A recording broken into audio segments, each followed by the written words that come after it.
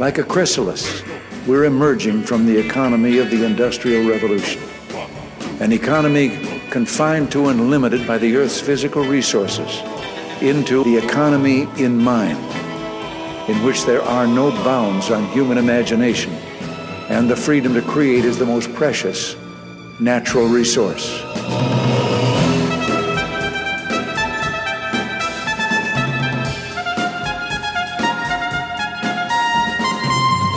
Welcome to the Soul of Enterprise, Business and the Knowledge Economy, sponsored by Sage, building experiences that connect, remove friction, and deliver insights. I'm Ron Baker, along with my good friend and VeraSage Institute colleague, Ed Kless.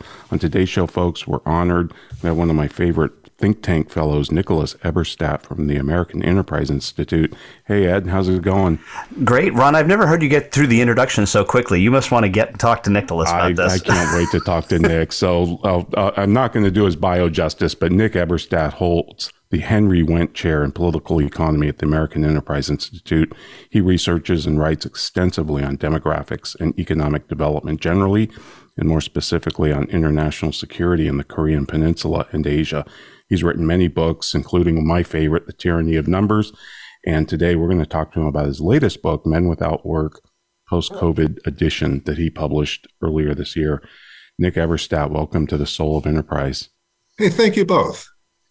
Thank you, sir. This is an honor to be able to talk to you.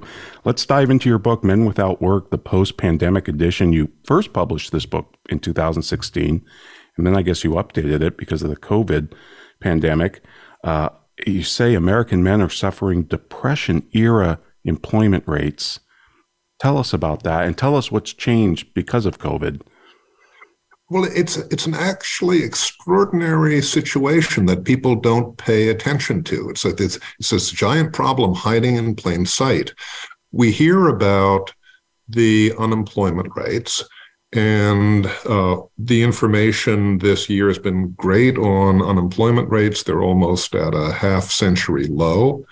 But if you take a look at employment rates, at work rates, you find out that for this year, 2022, the work rate for prime age guys, 25 to 54 years of age, the backbone of the economy still, have been lower than they were in 1940, at the tail end of the Great Depression, when we first start actually to get a good measure of this stuff. So we have a depression scale problem right in our midst for employment with men. It's not the old Depression era problem of massive breadlines, people out of work looking for jobs. Instead, we now have this situation of enormous numbers of men, 7 million and more, who have dropped out of the workforce, neither working nor looking for work. The problem has worsened since I wrote this first edition of the book 6 years ago. I mean, we did have this little COVID thing that killed 1 million plus of us and also caused all sorts of dislocations in our society, including dislocations due to unintended consequences of our policies to try to address the crisis.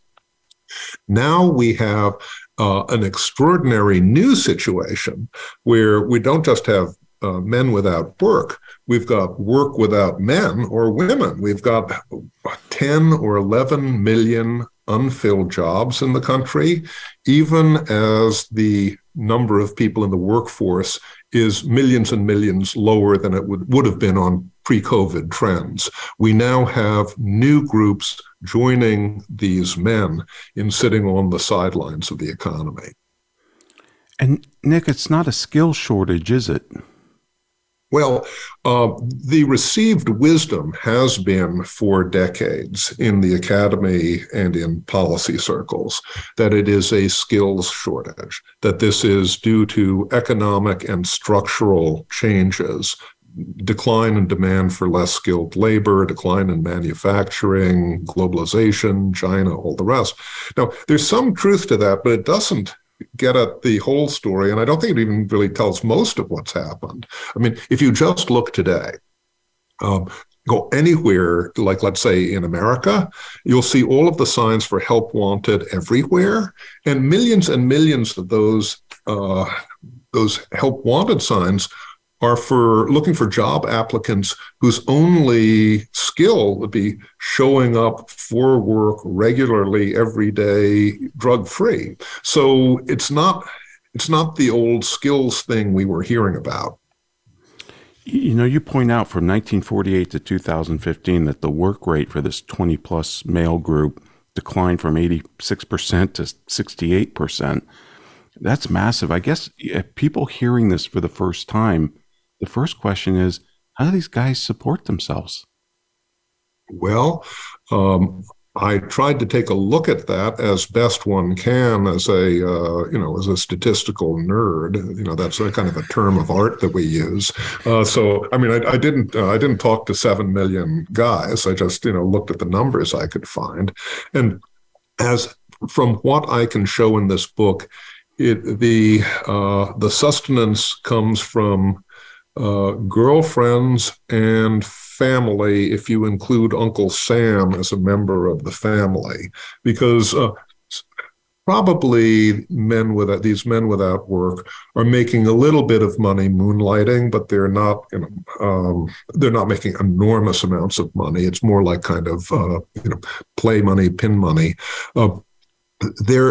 They're living with people who are helping to support them. They're also getting government assistance, especially from disability programs. And there are a lot of different ones that don't talk to each other. Before COVID, in the pre-COVID era, my book showed that more than half of the men without work were getting at least one benefit from one program, and about 2/3 were living in homes that were getting at least one of these benefits. The funny thing is, I mean, it's not a life in the lap of luxury. There's a lot of misery in this. It's why we're seeing so many deaths of despair. I'm not trying to suggest otherwise, please. But where this grouping tends to be in the consumption and the economic side of the spectrum isn't at the very bottom. The very lowest quintile is usually like single mothers, and they've got a really, really hard time. These guys are usually above that in the kind of like the 20 to 40% group, let's say. And ironically, that's what used to be the group we'd think of as the working class, but this is the unworking class. It's amazing. One of the things I really liked about the book is you had a couple chapters from people who dissent or challenged some of your views. And one guy brought up the Vietnam draft. You talk about incarceration. We've got 19.5 million felons as of 2010, but you point out 17 million of those are not behind bars. How do these other things impact on this? Well, this is a huge historical change in the United States. It's an established fact that is now at least half a century old, this flight from work by prime age men. And so, like any other big historical fact, there are all sorts of influences and contributions in here. History is kind of complex, but some of the things that changed between 65 and now, you can think of it this way. I mean, there's been a revolution in the family. The two-parent norm with kids is no longer the norm for our country, right? And back in the 60s, guys who neither had kids at home nor were married, they were already working less than their counterparts. So this is a big part of the phenomenon, the change in the family, the change in the social welfare state. In 65, the Great Society was just beginning. A welfare state was still kind of a twinkle in Lyndon Johnson's eye. We in the United States had come late to the social welfare party that had been started in Europe earlier in the century. Europeans will say that our programs are stingy, and that may be, but it's still possible for a small disincentive to do a lot of impact. We also had what you were just mentioning, Ron, which is the explosion of criminality followed by an explosion of punishment. So that by the time I did the first edition of this book 6 years ago, it was clear that there were almost 20 million felonized people in the United States, ex-cons or cons, most of them in society, not behind bars, despite all that we know about mass incarceration in America. That problem has just continued to this day. 6 years later, we probably have about 25 million convicts or ex-cons in our society, over 20 million in, not behind bars, way over 20 million, maybe 1 in 7 adult guys. This is just an invisible problem hiding in plain sight. And obviously, this is deeply intertwined with what I'm describing.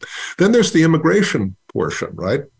Because around the mid-60s, we changed our immigration rules. We had this self-conception as a nation of immigrants, which we kind of are. But from the 20s until the mid-60s, we were pretty strict about immigration. We've had a lot of people come into the U.S. Since the 60s. Interestingly enough, men from other countries are way more likely to be in the labor force or to have jobs than their native-born counterparts, no matter what their ethnic background and, for the most part, no matter what their educational attainment. So all of this is part of the tapestry here. Right. Nick, economists always talk about incentives, and during COVID, we were paying supplemental unemployment and people didn't want to go back to work, but unemployment ends. Talk about this disability archipelago. I forgot who coined that term, but I think someone you're talking to. Okay, you coined that term. Okay, that's what I thought. It's a great term because people don't get off this, do they?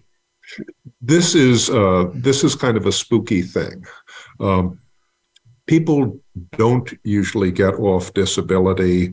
There are some, obviously. When you're talking to millions and millions of people, there are going to be a bunch of exceptions. But the odds are people tend to be long-termers.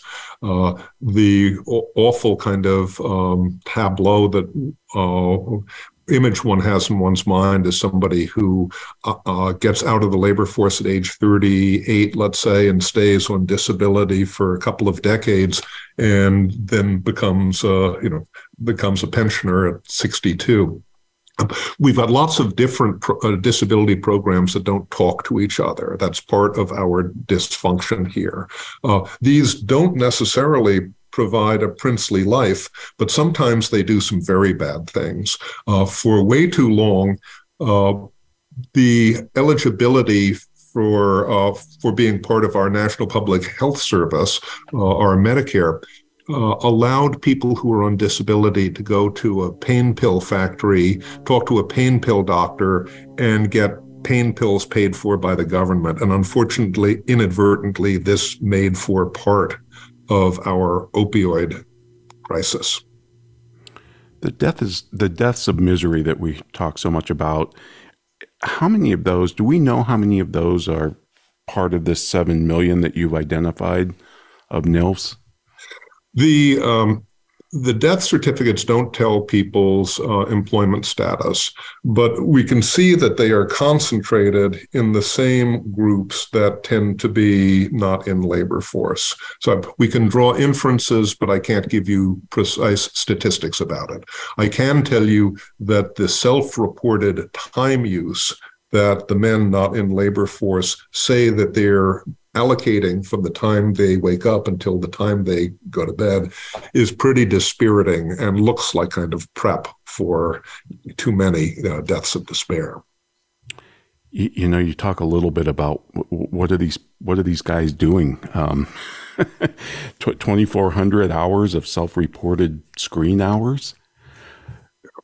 Yeah, well, almost no civil society worship or volunteering or charitable, surprisingly little help around the house or with other people, but a whole lot of watching something. And some of these time use surveys ask about pain pills. Before the pandemic, almost half of these guys who were labor force dropouts said they were taking some type of pain medication every day. Wow. Well, there's so much more to talk, Nick, to you about this, but unfortunately, we're up against our first break. And folks, I'd like to remind you, if you want to contact me or Ed, send an email to asktsoe@bearasage.com. And do check out Melio, our new sponsor, an accounts payable solution that both you and your clients will love. Go to melio.com/TSOE to get started for free. And now a word from our sponsors. Be sure to friend us on Facebook. You can do it right now. Visit facebook.com/Voice America or search for us at keyword Voice America. Accountants and bookkeepers, listen up. Save time by streamlining your customers' payables with Melio. Melio lets you make all your customers' business payments on one simple dashboard. There's no monthly fees, and you can send ACH transfers for free. Best of all, Melio syncs with your accounting software, so everything is organized. Do yourself and your customers a favor. Join Melio so you can spend less time on payments and more time growing your firm. Visit melio.com/accountants for more information. Have you ever read a book that changed your life? I sure have. Have you ever listened to an advertisement for a book so many times that you question the existence of God? Me too. Hello, I'm Greg Kite. I recorded the advertisement for Ron and Ed's book, The Soul of Enterprise Dialogues on blah, blah, blah, whatever. And 4 years later, we're all tired of it, especially me. But thankfully, there's a solution. For just $10 a month, you never have to hear my voice again. For a commercial-free version of The Soul of Enterprise, go to patreon.com/TSOE and subscribe now.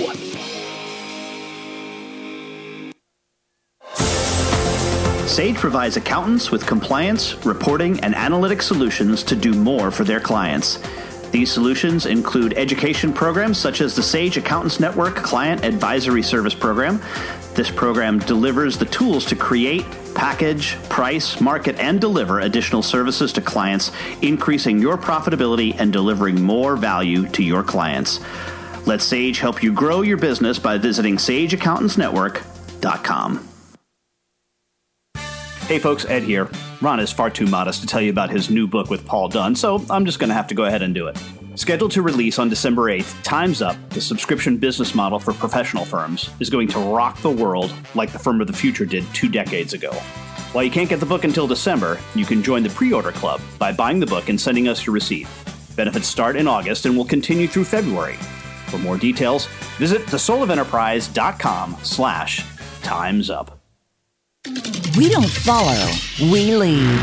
Join us, the Voice America Influencers Channel.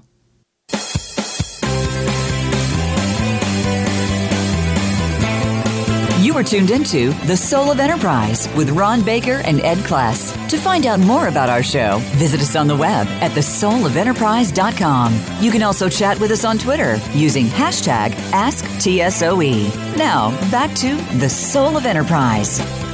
Our guest today on The Soul of Enterprise is Nick Eberstadt. The book is Men Without Work, the post-pandemic edition. And Nick, I wanted to pick up on something that Ron had put down, and that is the what are these guys doing? And just to ask a question about, you said screen time. Is some of it video games, and do they sometimes get a false sense of achievement? You know, I see my son play, and it's like, next level, I'm now a level 17, whatever. And is it somehow like feeding their subconscious that, hey, this I'm doing something even though I'm not doing anything? Oh, I think, Ed, I think absolutely that's a big part of it. And it may be a bigger and bigger part of it. I mean, there are some researchers, some economists who've taken a look at what they describe in this, slightly neutral way as technological improvements in the video games. But it means that they're more compelling to people. They're living out what should be their real lives in this fantasy world. It can be a lot of fun, but if you do this as your as your main occupation, it means that you're less and less likely to get back into the world where they've got employment and things like that. I heard recently, I think it was on Russ Roberts' podcast, where he said that data reported back on what's called the Nozick machine. I don't know if you're aware of this. Is like if you could transfer your brain into a place where it would just give you a sense that you are living a fulfilled life, would you do it? And a higher and higher percentage of people are saying that yes, they would do that. which that's scary. Well, I mean, it gets to a broader, more metaphysical question about kind of meaning of life and happiness. I don't think what you're describing is entirely unrelated from the emotional stress, the loneliness, the disconnection that we're seeing, especially among younger people, just the anxiety and the fear of the world outside the front door. These numbers that I'm looking at suggest that the men without work are getting out less and less. And then coming back to something, I'm going to read a question or a quote from the book. Say, wittingly or not, Washington stumbled into a dress rehearsal for the universal basic income for a year and a half without paying much attention to the influence of behavior or expectations of workers. Uncle Sam effectively financed its own universal basic income scheme. This is, of course, the payments during COVID. What do you think your work gives us any insight as to what, if any, would be effect if we went to a universal basic income? Well, of course, you can't totally generalize from what's happened in this little dress rehearsal or from what we see about the time use of the guys who've dropped out of the workforce altogether. But I think we'd have to say, as a kind of a first approximation, if we're buying more men without work, we're going to see more of what I've been describing to you just now in terms of the time use that people devote. Now, when I was trained as an economist, back shortly after the end of the Civil War, they had this thing we were mistaught. They talked about work or leisure. And what was meant by leisure was free time. And free time is a luxury, of course. People like to have free time. But that's quite misleading because leisure is a very particular use of free time. It's a use of free time in a way that helps restore you or that helps elevate you, to enhance your sensibilities. Free time can also be used in ways that kind of degrades you or even destroys you.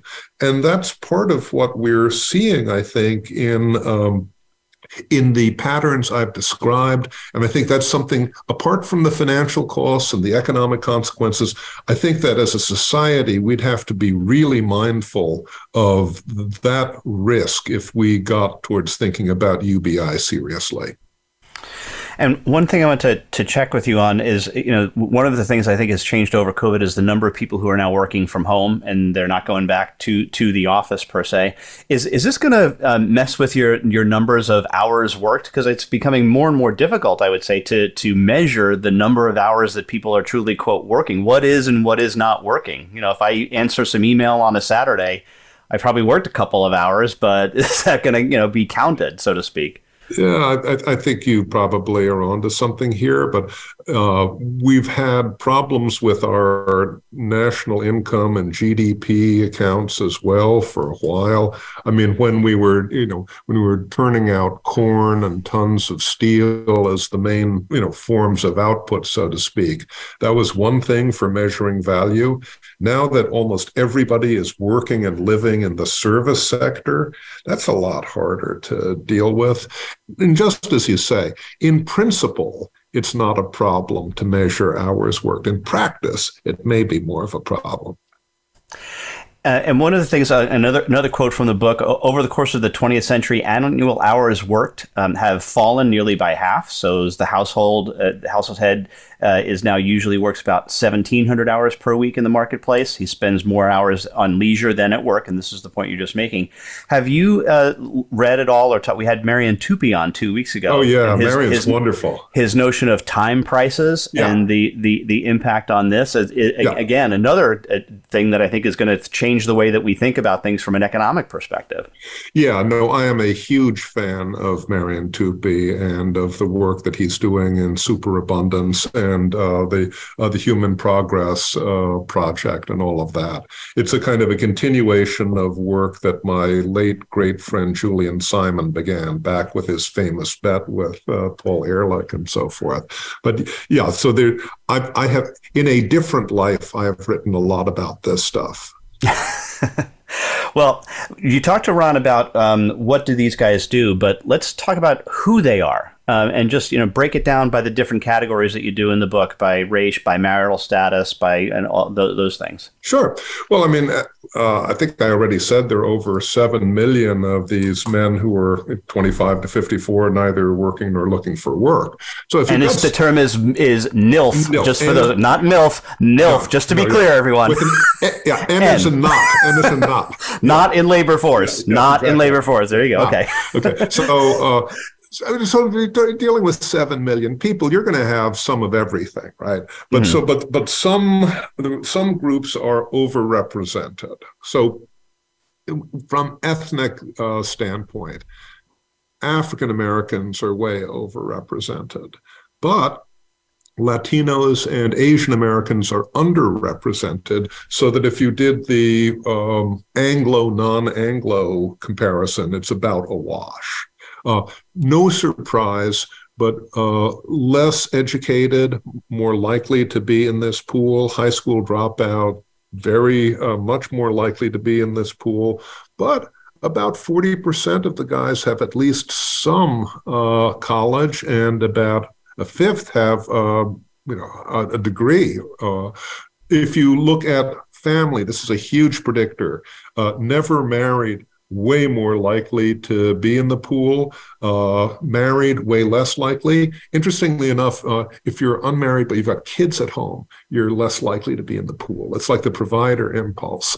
And then, of course, the census has got something that it calls nativity, and this is not a Christmas scene. This is their awkward category for born in America or not. The foreign-born are way underrepresented. They're way more likely to be in the labor force, and that's true of every single ethnic group. So in a way, do you think that one of the conclusions we can draw is that marriage, or at least being in a relationship where children are present, is almost becoming more important to men than it is to women from a psychological standpoint? It's a fascinating thing. But you can see that if you are Black and married as a guy, you're more likely to be in the labor force than if you're white and never married. So the race difference is overcompensated for by the wedding ring factor. Interesting that would have such an impact. Well, we are up against our next break. Want to remind you can contact Ron or me by sending an email to asktsoe@verisage.com. Of course, the show notes are available at The Soul of Enterprise as well.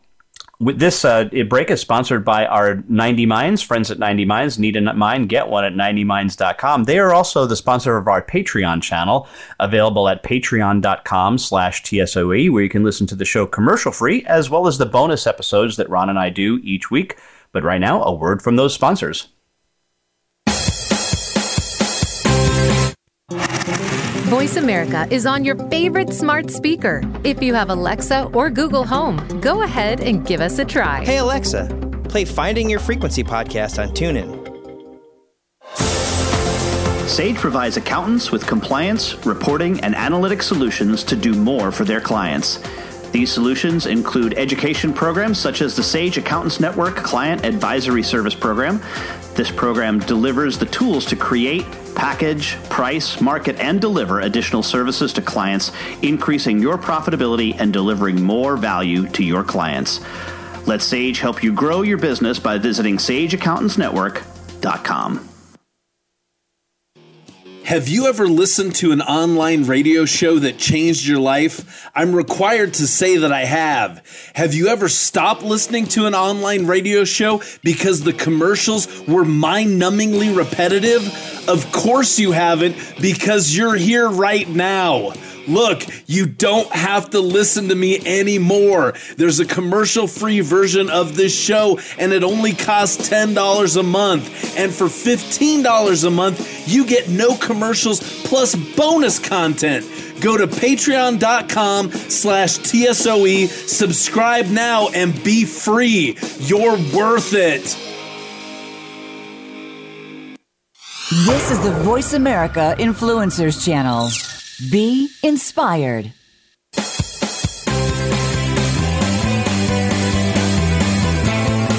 You are tuned into The Soul of Enterprise with Ron Baker and Ed Kless. To find out more about our show, visit us on the web at thesoulofenterprise.com. You can also chat with us on Twitter using hashtag AskTSOE. Now, back to The Soul of Enterprise. Welcome back, everybody. We're talking with Nicholas Eberstadt. His latest book is Men Without Work, the post-COVID edition, published earlier this year. And Nick, I wanted to ask you, you've seen the argument, I'm sure, about this, and the retort is, so what? America's rich. Isn't the point of a life is not to have employment, it's to do what you want. So what's the problem? Well, I took a pretty deep dive into this thing, and as far as I can tell, there's absolutely nothing good that comes out of the flight from work by this critical group of prime-age men. We get slower economic growth. We get bigger income and wealth gaps in our society. We probably get more dependence on social welfare, more long-term dependence on social welfare, probably get more public debt, more pressure on fragile families, less social mobility, less involvement in civil society, less trust in our institutions of basic life. I mean, there's just nothing good that comes out of it. And if someone were to convince you or convince me that, hey, we're really rich and the labor force dropouts are all doing community service and boning up on their Schopenhauer or whatever, well, then we'd have a different sort of argument. But what we see now in modern America is an unprecedented spike in deaths from drug poisoning, we've got a new trend in deaths of suicide again, deaths of cirrhosis. This is what the economists Ann Case and Angus Deaton are calling the deaths of despair. I'm not so value neutral that I think that deaths of despair are cool. Yeah, no, I couldn't agree more. And plus, you point out, and this was a great point, that if it was wealth that was causing this, then why is it that the OECD countries don't have this problem, except you point out Italy? and Italy, of course, we have an asterisk there because of the time-honored tradition of gray markets, moonlighting, not reporting income that's taxable. Because if God were providing us our numbers for Italy, I don't think that they would look as dismal as ours do. Right. I was reading George Gilder's review of the first edition of this book in National Review from January 23, 2017. What he wasn't disagreeing with you. He just always talks about the whole sexual suicide thesis, of feminization of society and taking away the male provider. What do you think of his thesis in general? I mean, his book, Sexual Suicide and Men in Marriage, for example. What do you think of him? Well, I mean, I think that he was on to things way before most of us were. I mean, I think he was kind of a visionary, and with Visible Man way back in the early 70s, and there are. He was a pioneer in this. Lionel Tiger was also a pioneer here. Some days of the week, I'm Mr. Mary Eberstadt, and I would say that Mary Eberstadt has done some pretty great work on this more recently. But we've seen a revolution in the family. Now, does this mean that men would have to be dispensable the way that they unnecessary in the workforce, the way we've shown that 7 million of them apparently are? I don't know. I mean, because if you take a look at what's happened with women, it doesn't look so great either. Since about the year 2000, the labor force participation rates for women have been going down. I don't want to start flashing red lights at you, but let's say a yellow light. There is a group of women not in labor force, not currently married, not with children at home. That is a group of millions and millions of women. And nowadays, their time use numbers look a little bit too much like the guys for comfort, and their self-reported use of painkillers every day, almost half. So What I worry about actually is that the women may be catching what the guys have, and that this is a form of sexual equality that we really don't want. Right. Your AEI colleague, Charles Murray, loves to say, we libertarians don't do solutions. But in the book, you think there's 3 areas that society should pay closer attention to. Can you describe? Yeah, sure. That? Yeah, I mean, I didn't bring my magic wand to our session today, so I'm not going to fix the family, and I'm not going to restore American values and mores to circa 65 when all of this problem started to emerge. But within the realm of perhaps feasible government action, and we've got to always remember that there are unintended consequences to every government intervention. The 3 things which we could look at, I think, are first of all, bulking up on vocational skills. And you can see that I'm a kind of a primitive even from using the word vocational, because that's been banned as politically incorrect now by the good thinkers. But it's a scandal, but it's known by everybody that not everybody gets out of school with a skill. And college isn't for everybody, but everybody should get out of school with a skill. And we're falling down badly on that. So vocational, or what's now called career and technical, I think that's a really important gap. More or less reinventing our disability insurance system so that it does not incentivize helplessness and long-term dependence. This may sound odd to come out of my mouth, but I kind of like the Swedish idea of a work-first principle in social welfare. The unintended consequence, obviously, is it's probably going to be more expensive. There are probably other unintended consequences, but I suspect they'll be not as bad as the unintended consequences of the system that we've designed now. And the third thing is, when are we going to start paying attention to the 20+ million invisible ex-cons in America? They're not all recidivists. I mean, there are a lot of people who might want to be back at work and might want to be back in society and part of families and things like that. We can't have evidence-based policies if we don't have the evidence. But there's, for some reason, Uncle Sam in his great wisdom has decided that these people should not only be sentenced to punishment, but they should also be punished by statistical invisibility kind of forever. I don't understand why that is the case. Are you optimistic about these 3 things? Like on that last one about the felons, Ken Burns did that documentary, what was it, Ed College Behind Bars? It was a phenomenal, some college enrolls prisoners. Now they're in prison, they're behind bars, but are you optimistic about these trends? Well, I think on that last one, I think we just have to find one righteous senator or congressperson who emails the Census Bureau and says, hey, I'm having hearings. Please link up your numbers on the jobs rate with the Bureau of Justice Statistics information on probation and parole and tell us what it looks like. It would take somebody not very much time at all. So that part, I think, is the easiest in theory to do of any of the stuff I've said. A lot of the vocational is going to be a question of the glorious federal experimentation that we can naturally have in our political system. And we'd hope that when you see places that are doing something well, that others might want to copy them. The disability part, that's going to take some political consensus in Washington. And I don't get the sense that that's really kind of like the flavor of the month at the moment, but sometimes good ideas win. And you mentioned my friend and colleague, Charles Murray.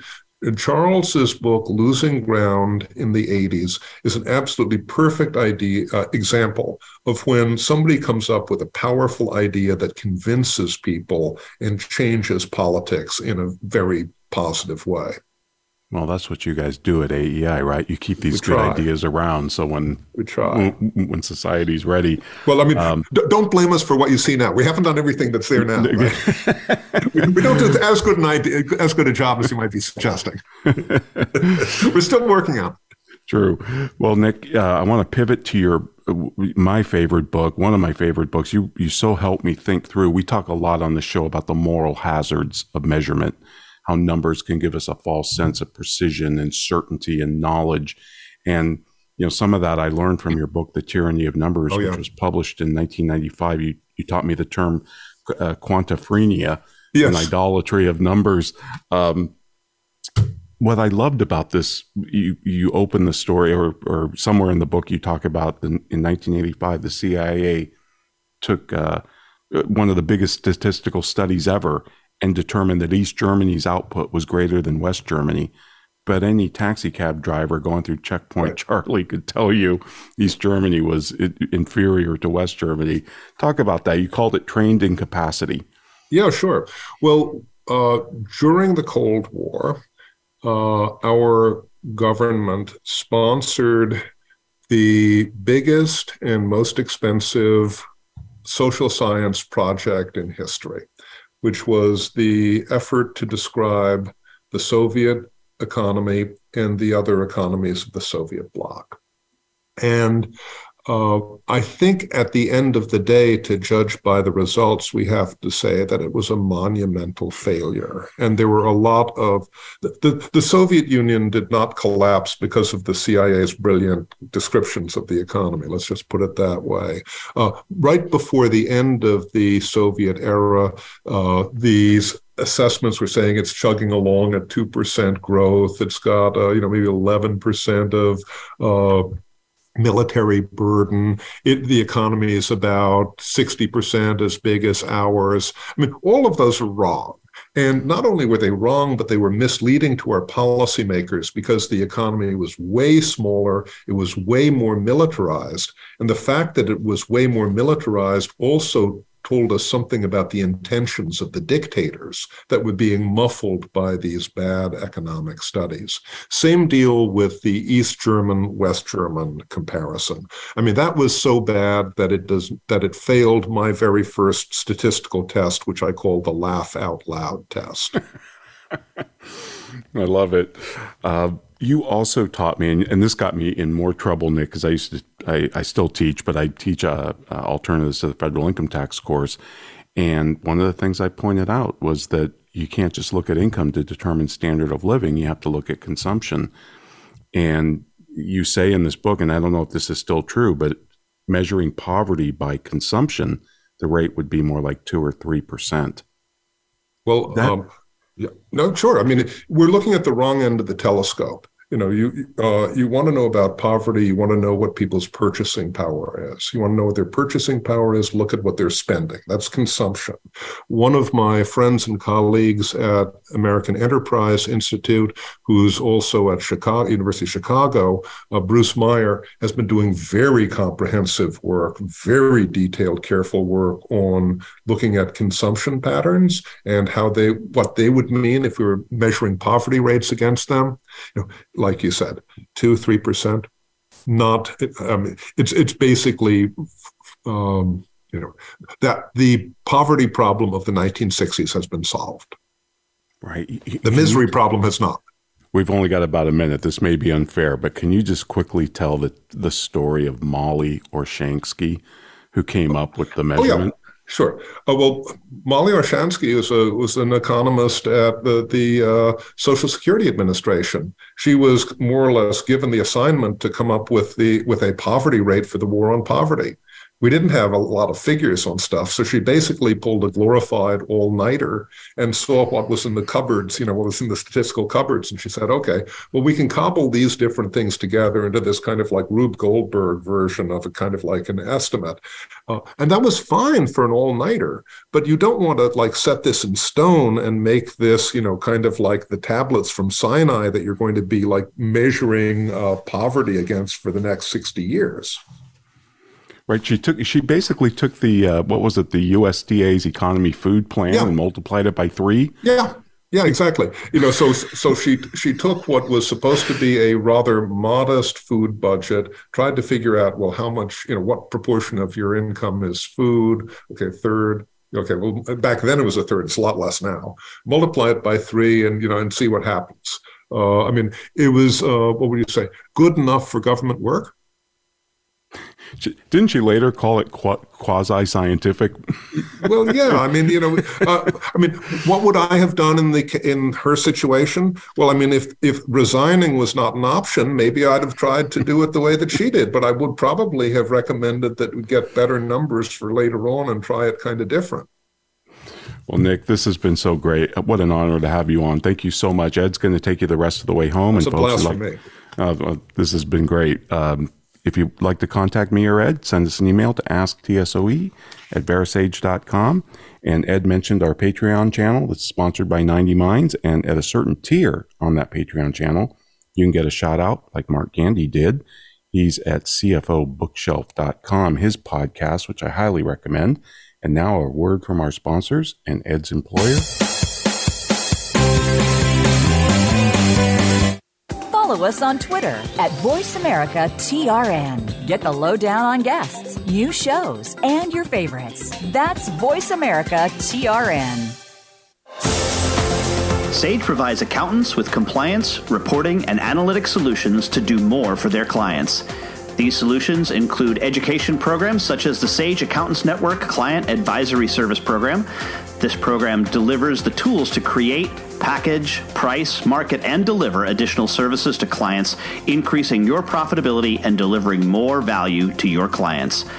Let Sage help you grow your business by visiting sageaccountantsnetwork.com. Have you ever been so annoyed by a commercial for a $5 ebook that you were willing to pay $10 to never hear it again?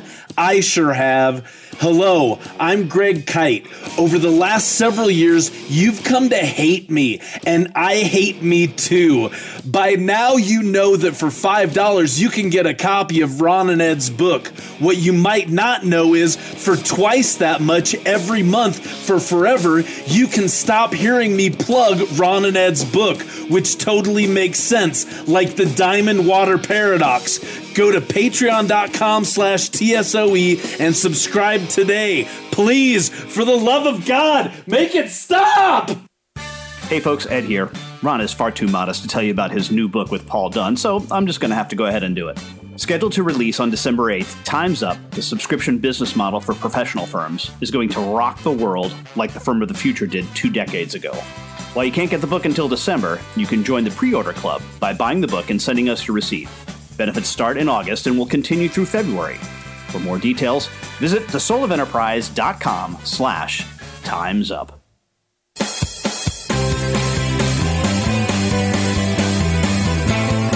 You are tuned into The Soul of Enterprise with Ron Baker and Ed Kless. To find out more about our show, visit us on the web at thesoulofenterprise.com. You can also chat with us on Twitter using hashtag AskTSOE. Now, back to The Soul of Enterprise. Once again, the book is Men Without Work, Post-Pandemic Edition. The author is Nicholas Eberstadt, and he's with us here on The Soul of Enterprise today. And 2 more quick questions on the book, Nick. Would getting rid or modifying the infamous checkbox about have you been convicted of a felon be something that might be helpful? Maybe, say, give a statute of limitations within the last 10 years or nonviolent, something like that. Would that possibly make a difference? Well, the ban the box initiatives sound like they make sense, right? But as we've been discussing, what's the unintended consequence? There have been a couple of experiments with that. And the unintended consequence in the real world seems to be that then all employers think that every person who seems to be coming from a disadvantaged background is a criminal. And so it actually reduces, or it seems to reduce, the employment. So it has exactly the opposite intention of its intention. I think there are good arguments for, after X number of years of kind of expunging people's records. There is this kind of concept of paying your debt to society. And I think that's, there's, I think, compelling arguments there. It is a harder sell now that crime rates are going up again to try to bring people who want to reform in from the cold than it was when we were living in that generation when crime levels were just heading pretty straight down. Yeah, and that's where maybe a 10-year thing might. But you're right; it still could have some unintended consequences. What about eliminating a lot of the licensure requirements, just overall, not necessarily for felons, but just significantly getting rid of licensure for so many things? Oh, I mean that looks to me like low-hanging fruit. I mean that looks to me like pretty obvious, and certainly with ex-cons, it's got to be keeping a lot of people out of opportunity that they could actually obtain if there weren't barriers against this. We have to think about the extent to which licensing actually really is, following skills for public safety reasons, and what extent licensing is like collusion and cartel. And there's an awful lot of collusion and cartel in licensing, and that's why it seems to be so popular. It seems to be increasing. Bootleggers and Baptists, right? Well, Ron and I, when we booked you, felt it would be almost negligent on our part if we didn't talk a little bit with you about North Korea, being as you are one of the foremost experts on North Korea. And when we had an even more reason to talk about it, because it was either earlier this week or late last week, another missile across the bow over Japan. Yep. What's going on? Well, I can't tell you what's going on because I guess I must have lost Kim Jong-un's email address, and he doesn't talk to me anymore, But so I can only guess and try not to be wrong. Yeah, but you can speculate a lot better than most of us. So, yeah. Well, so I mean, the way it looks to me, and this is my interpretation. I'm not saying that this is right. Mm-hmm. The North Korean government is absolutely unconditional about wanting to absorb all of the Korean peninsula to be, so to speak, the one Kim to rule them all, like that. And this has been true. This was true of him. It's true of his pop. It was true of his grandpa.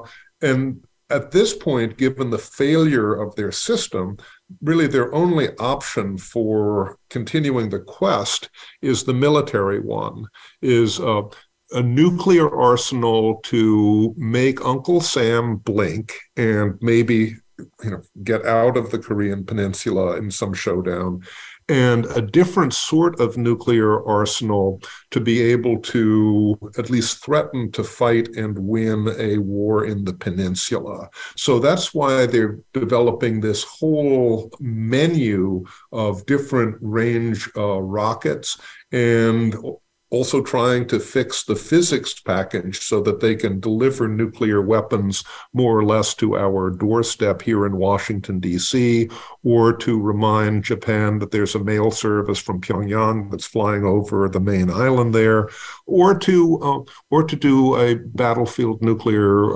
war, right next to Seoul. They do not think that the South Koreans have the guts to fight them. They may find out someday that they're very wrong, but they think that they can do this, and that's the amazing thing. There was a time 20 years ago, I think it was a college professor of mine or something, said that part of the reason why we're there in the DMZ is to keep the South from going north. Yeah, well, I think that is probably less so now than it was earlier, but it seems preposterous to think that the minnow can eat the shark, and the North can eat the South, because everything seems to be the South's advantage on the blackboard. But the North Korean regime has just got kind of like one intention besides staying in power, and that is the racial rule of the whole peninsula. Well, I'm going to try to connect the Men Without Work book and Korea, and let me see if I can do this justice. But if we could imagine a world where somehow the Kims lost power, You said in Men Without Work, you said we have a structural problem. It's going to take decades to get out of. It took us decades to get into.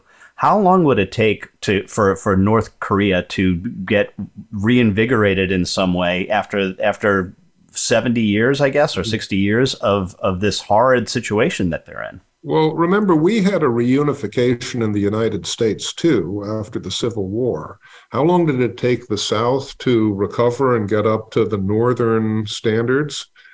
3 generations, maybe? I mean, we did a lot of things, we made a lot of mistakes, but I mean, I don't know that a Korean unification would work on a, perfect, schedule either. Be very difficult, maybe more akin to East Germany, West Germany, too? I think a lot harder than that, because West Germany had all of the rule of law stuff, in place for really solidly, and in the North, people haven't even been able to listen to outside broadcasts the way that people in East Germany were. There's nobody with living memory of what it was like to live in a free society in North Korea, unlike East Germany. Tragic. Well, Nicholas Eberstadt, thanks so much for being a guest today on the Soul of Enterprise. We had such a wonderful time talking to you. It's a blast for me. Thank you. All right. Outstanding. Well, Ron, what do we got coming up next week? Next week, Ed, we're going to talk to John Farrell. He's the author of The Clock and the Camshaft. All right. Well, I'll see you in 167 hours then.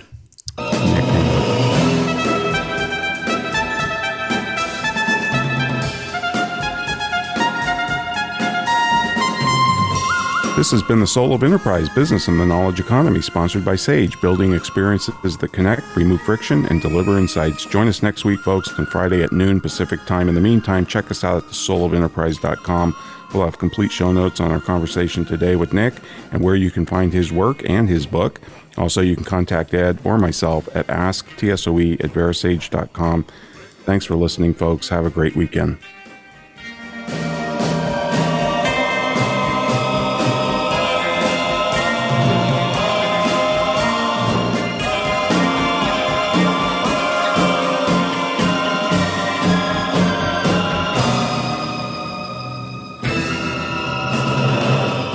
Find out what's happening on the Voice America Talk Radio Network.